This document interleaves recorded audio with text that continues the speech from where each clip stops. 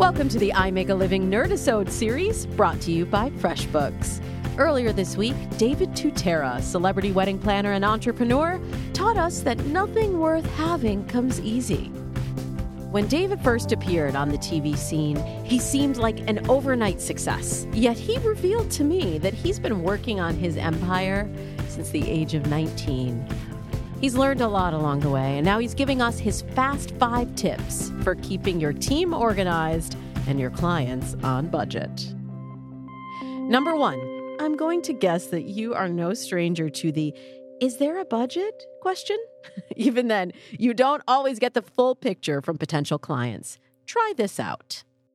I will write an estimated working budget based upon the information they have shared with me from 1 or 2 of our first calls. Mind you, 99.999% of people don't tell you the real budget. They're going to give you what they want to have spent, but then their concept, they shift based upon their expectations. I'll give you an example. I'll ask the question, how many guests? 250 people. Okay, that's a great answer. That sort of tells me, okay, now how much food might cost. Do you want a band or a DJ? Here comes the big answer. If you tell me you want a DJ over a band and you have 250 people, now I know they're on a budget, because a band is significantly more than a DJ. The last question I'll ask, if it's a wedding, what are you considering, who are you considering as your designer for your dress? Now, if you give me David's Bridal versus Amsala or another amazing designer, I also now begin to realize the budget that's potentially in place. Number 2, keep your clients happy by keeping everyone informed. I create the estimated budget before I get hired to inform and educate them that this is what possibly your event might cost. Is it $5,000 or is it $500,000? And if you get no response back on the $500,000 estimated budget, you know that you're going down the wrong road at the wrong time with the wrong client. So you have to educate the client before you go to contract with the client. And then we keep them on budget when we go into contract.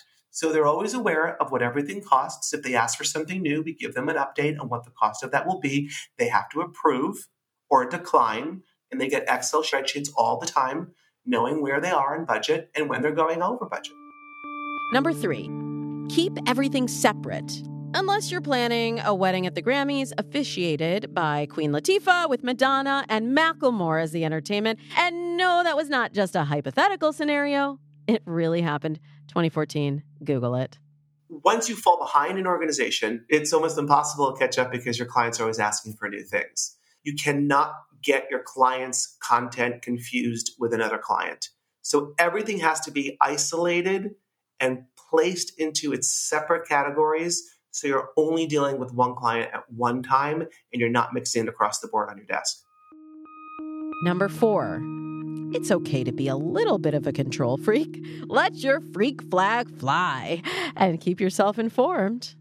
I need to know who's working on which project at what time and what's not happening properly or what's happening or if they're on time. I'm always constantly asking questions and guiding them through to understand if they're on the timeline.